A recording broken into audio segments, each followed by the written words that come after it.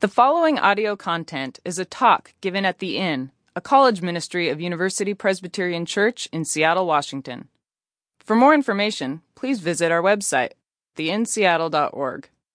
We invite you to join us each Tuesday at 9 p.m. on the corner of 16th and 47th in Seattle's U District. Resolutions. In a study that was done following January 1st, 2014, and subsequently it was looking back at 2013. And the statistics then would suggest that more than half of you will make some sort of resolution in 2015. Most of the time around self-improvement. The top 5 resolutions of 2000, it was actually 2013 and then 2014 is when the study was published. First one, of course, is to lose weight. Okay, that's a big one. 38% of all resolutions, or of all people that make resolutions, have some sort of losing weight component. Get organized. That would probably be something that I would be more likely drawn to. Save more, spend less, enjoy life to the fullest. What does that even mean? Probably means a lot of different things to a lot of different people. And then number 5 sounds a lot like number 1 to me. Staying fit and healthy. It's kind of, isn't that the corollary of losing weight? You know, what's the chicken and the egg factor there? Other ones that were on the board, just in case you were wondering: 7, quit smoking. And 9, fall in love. Fall in love. And I found myself going, is that something you resolve to do? You know, I mean, doesn't it have to be somebody else that resolves the same thing? And a friend of mine alerted me that that's just code for like updating your online dating profile. So I don't know. I'll let you figure that out. No, so perhaps you have resolutions. Odds are you have at least one. There's about 40% of you, the statistics say, that would have multiple resolutions. And the bad news is this: that by the end of this week, more than a quarter of you will have failed to deliver on those resolutions. Okay, it gets even worse if we look to the end of the month. By that time, less than half of you will still be going. And by the end of the year, by December 31st, 2013, little more than 7% had reported success throughout the year on their New Year's resolutions. Statistically, that's a 93% fail rate. Okay, which leaves us in a place of going, why would you even start? Why even start something like a New Year's resolution? Because failure seems inevitable. As we start a new series this quarter, it comes out of conversations that I have had with scores of students. That as we talk about the things going on in their lives, whether it be at home or school, decisions around career, relationships, that there are students, many of whom are in this room, students who honestly I'm inspired by, that are a slave to the fear of failure. And so as I continued to hear these stories, we wanted to talk about what this might look like. Why are we a slave to this fear of failure?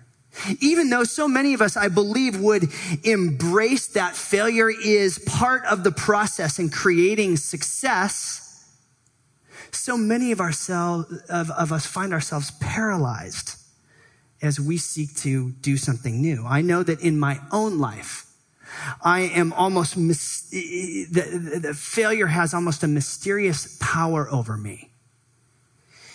It works its way out like this. That if I tell people I'm going to do something, if I try something and don't succeed, then people will know that I'm a fill in the blank with my worst fear. That I'm weak, that I'm incompetent, that I'm stupid. Any number of things. Fill in that blank with your worst nightmare. If I do something new, I try it and don't succeed, then everybody will know I'm blank. We get paralyzed by this fear. this fear of failure. Well, this quarter, we want to look at really an anti-hero of the Bible. Somebody who, as I have read through the book of Jonah, one of the things that's compelling is that Jonah pretty much fails at everything that he tries to do. Everything that he has it in mind to do, he fails at miserably. And so my hope is this, that over the next month, as we journey through this Old Testament book, that somehow we might get to know God through these words, through this book, in a way that we might not be a slave to the fear of failure.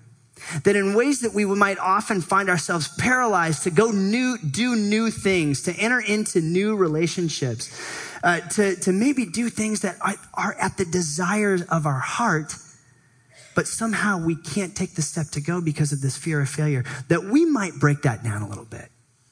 That we might become people that step out and take risks because we know the God revealed in Jesus Christ just a little bit more because we've read this book. Let's make failure not so scary as we get to know God a little bit more. Let me pray for us as we get started in this series. God, help us. We don't want to be paralyzed. For those that have made resolutions in this room, I want to pray that you would help them succeed, and that you might even add an element of risk, that you might even exaggerate some of these resolutions, but that in so doing, you might meet us so that we might not be as scared of the failure that almost seems absolutely inevitable. So help us out as we come to your word tonight. And it's in Jesus' name we pray. Amen, amen. Okay, here we go. You ready for this? Jonah. Okay, Jonah is one of the minor prophets. You can find Jonah in the Old Testament between the books of Obadiah and Micah. And most prophetic books in the Old Testament focus on the proclamation, the teachings, the words of a particular prophet. Well, Jonah is distinctly different in that it is really the biography. It tells the story of this particular prophet. And in so doing, it's a pretty dynamic, mysterious story that ultimately it's telling us, while it's telling us, it's giving this biography of Jonah, it's telling us more about this one that the scripture calls the Lord. Yahweh, God. And it's a God that we believe is revealed in Jesus. All right, let's get started here. So this is Jonah, the first chapter, and tonight we're going to read through that entire first chapter. It says this, that the word of the Lord came to Jonah, son of Amittai, go to the great city of Nineveh and preach against it, because its wickedness has come up before me. But Jonah ran away from the Lord and headed towards Tarshish. He went down to Joppa, where he found a ship bound for that port, and after paying the fare, he went aboard and sailed for Tarshish to flee from the Lord. All right. What do we have going here? Okay, in most prophetic books, perhaps some of you might be familiar with the book of Jeremiah. The Lord comes to Jeremiah and says, this is what I'm going to ask you to do. Now, often, what a prophet will protest and say, oh no, in the case of Jeremiah, I can't do that. I think you might have the wrong guy. I'm only a boy. Well, in this case, in the story that we're given here, Jonah doesn't even protest. He doesn't even start an argument. It just says that he went the other direction. Okay, to give you an idea of where this is set, Jonah is right between Joppa and Nineveh there on the right-hand side of the screen. And instead of going north to Nineveh, and Nineveh was the capital of Assyria, and Nineveh would be a symbol of everything that the people of God would have opposed, everything that would have violated. It was known as a city of terror and of violence. And so it's a bit understandable that Jonah would not want to go to Nineveh and instead says, next, one ticket to Tarshish, please. This would be like if this book were called Ryan. It would be as if the Lord came to the prophet Ryan and said, I want you to go forth unto Pullman, that wicked city, and speak against it, And I'd be like, off to SeaTac, one ticket to Maui, please. Okay? It's the same idea here. That instead of going toward the thing that the Lord would have Jonah go to, Tarshish represents this checkout, this, as the scripture says, this fleeing from. Okay, let's continue. Verse 4. Then the Lord sent a great wind on the sea, and such a violent storm arose that the ship threatened to break up. All the sailors were afraid, and each cried out to, or prayed to his God. Small g. They threw the cargo into the sea to lighten the ship. But Jonah had gone down below deck where he lay down and fell into a deep sleep. The captain went to him and said, how can you sleep? Get up and call on your God. Maybe he will take notice of us so that we will not perish. Okay, this is a key point that I want you to notice because we're going to come back to it. Notice that all of these sailors who would have been pagans, not necessarily believing in the same God that Jonah believes in, they start praying to their gods. There was a phrase in the ancient world of that time, about 400 or 500 BC, that said, he who does not pray does not sail. Okay, the implication being, if you're going to sail, you better learn how to pray. Well, all these guys are praying, and notice that Jonah, as the prophet of the Lord, Yahweh, doesn't even start to pray. Doesn't even start to pray, even though these other men are. It continues in verse 7. Then the sailors said to each other, come, let us cast lots to find out who is responsible for this calamity. They cast lots, and the lot fell on Jonah. So they asked him, tell us, who is responsible for making all this trouble for us? What kind of work do you do? Where do you come from? What is your country? From what people are you? Jonah answered, I am a Hebrew, and I worship the Lord, the God of heaven, who made the sea and the dry land. Okay, a confession right there, but it sure doesn't look like Jonah believes it much, does he? This terrified them, the sailors, and they asked, what have you done? Now, they already knew that he was running away from the Lord because Jonah had already told them.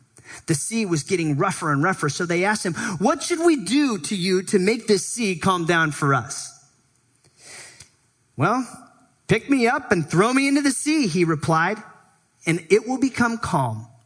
I know that this is my fault, and this great storm has come upon you.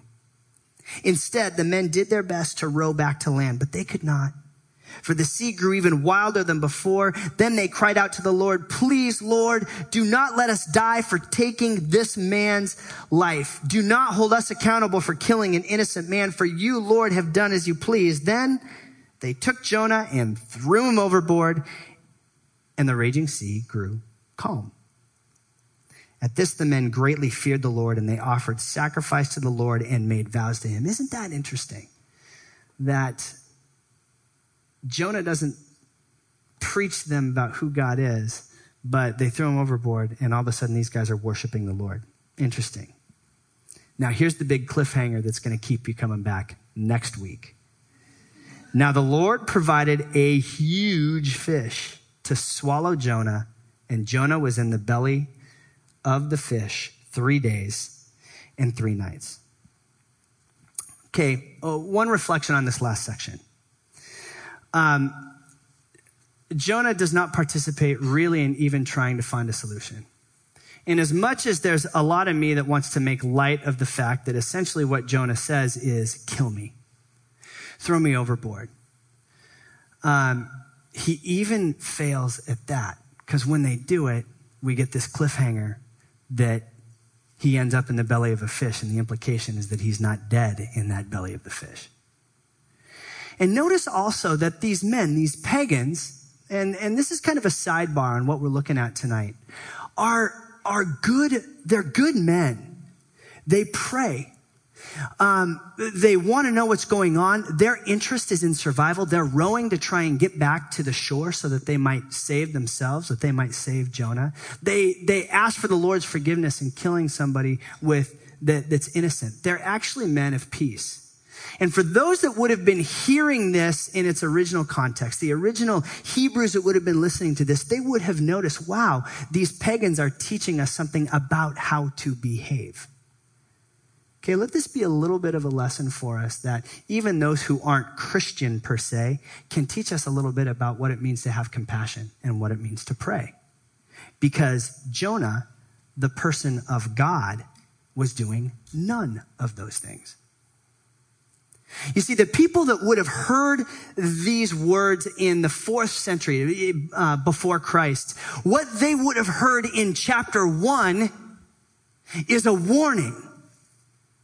They would have seen and observed this story of Jonah, and they would have understood this to be a great warning. Now, it's fair for us to look at this story and look at what Jonah was asked to do. Go to this great city of Nineveh and preach against it. Okay, to understand what Jonah was being asked to do, it would be a little bit like this. It would be a little bit like a Jewish man being asked to go to Germany right after the end of World War II. Not a fun task. So on the one hand, it's easy for us to see why Jonah would resist going and doing that. But was there something more? Was he worried that he might go there and fail in that task? Was he worried that God would fail him? What was his insecurity? We don't know any of these things. The Bible doesn't tell us. Here's what we do know. Here's the warning that I want us to explore with the few moments that we have left tonight. What we do know is that he doesn't even start towards Nineveh. He doesn't even start towards obedience to what God said. He doesn't even start. What do we do with this? He doesn't even start. The waves kicked up. He doesn't start to pray, even when the pagan sailors are praying.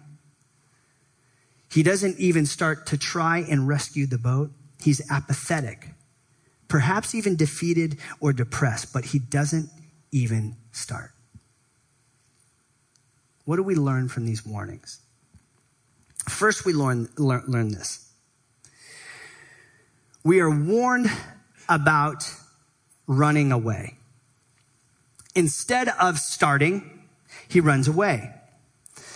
I don't know why I always seem to, when I think about anecdotes for these things, so often it comes back to my college dating life. And here we go again.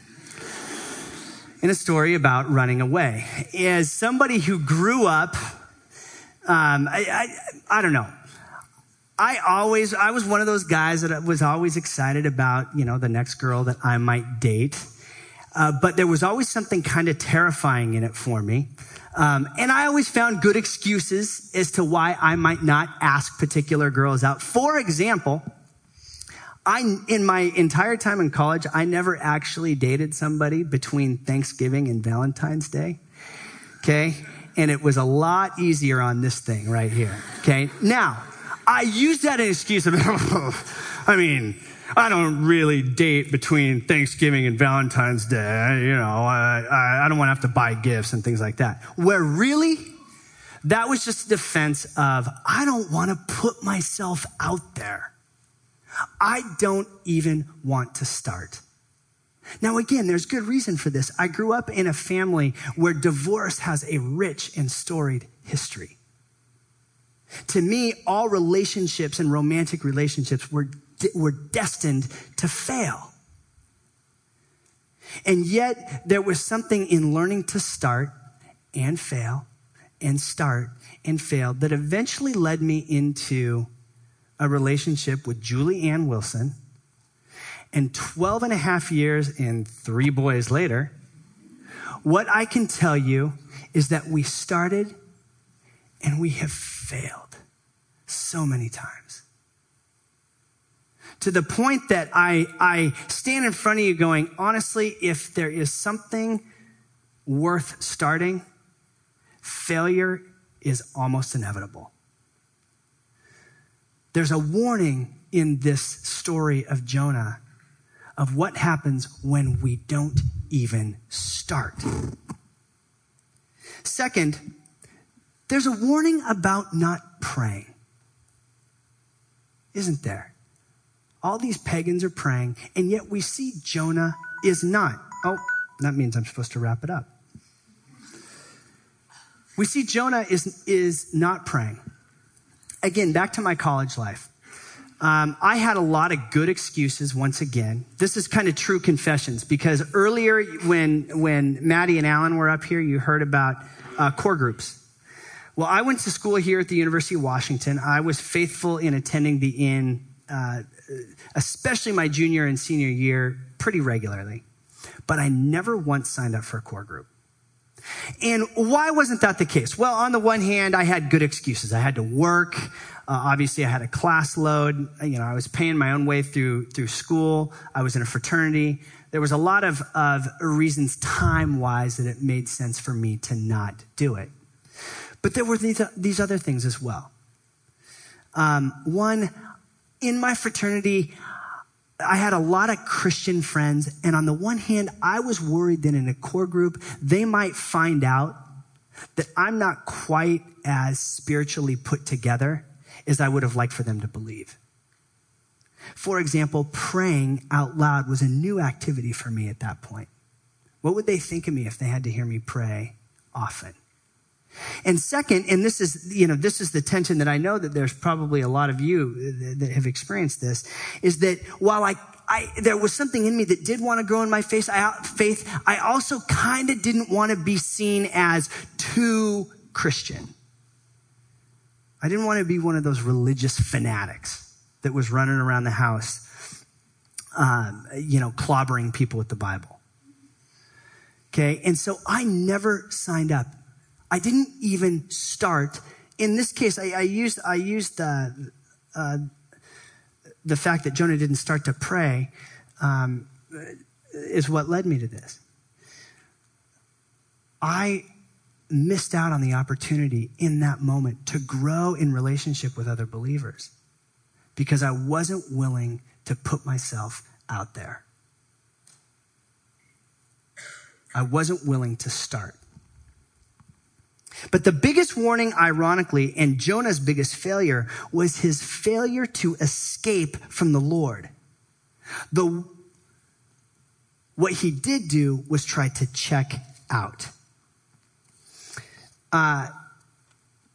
After not signing up for a core group and yet being present here week in and week out, I found myself a bit frustrated and came into the end of my senior year going, I want to be faithful to God, and I've got this internship that I'm really excited about, but there was something in me that wasn't at peace.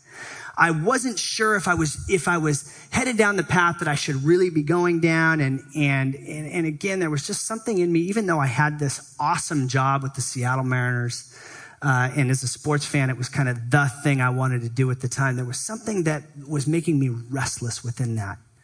Something that was making everything just a little bit blurry. And one of the things that had captured my attention was this 2-month summer mission opportunity called Deputation here at the Inn. And it captured my imagination. I kept thinking about it. And finally, almost out of frustration, without sparing you the details, I said, you know what? I'll go.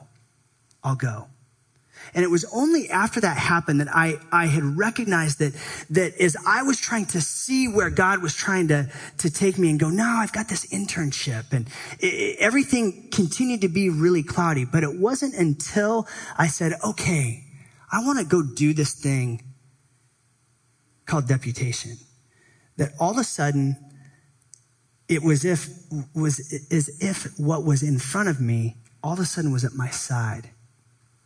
And the whole time, I later realized it was God actually in my face. And what was causing it to be blurry was my need to try and push it out of the way and try and get away from the thing, the ministry, the opportunity that God had in mind for me in that moment, in that season. And it wasn't until there was this almost joining in with God, this surrender that said, okay, when all of a sudden things started to get much clearer. Instead of being up in my face, there was this sense that God was at my side.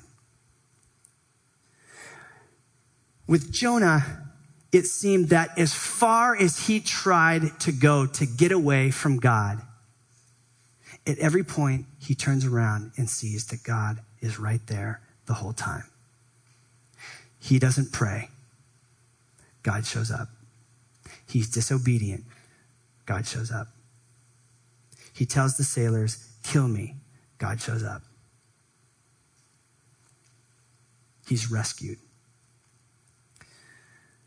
My hope for us is that we would be a community that can go and risk, that cannot be scared of failure, knowing that one of the promises that Jesus makes to us is that there is nothing, including your own fear, that can separate you from the love of God that's found in Christ Jesus.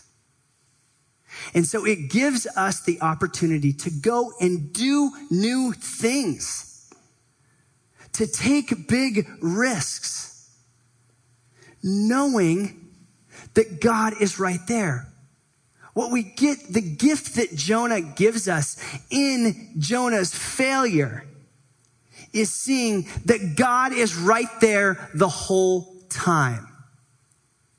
And in fact, the gift that we're given is that it is in his failure that God's presence becomes really, really evident and clear to us. So much so that I stand in front of you and say that there is really little way for you to grow in your faith in Jesus without embracing the reality that you will fail.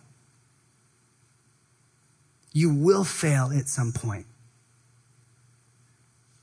But the promise of that same God is that I will never leave you or forsake you. Friends, let us not be a slave to the fear of failure. Let us set big goals. Let us take big risks and allow God to rescue and redeem and restore us every step of the way. Let's pray. God, thank you for your presence with us, and that your promises are true. Help us overcome this fear of failure. Help us to be honest with ourselves about the things that stop us, that keep us from even starting, that we might know you and that we might serve others just a little bit better. And we pray this in Jesus' name. Amen.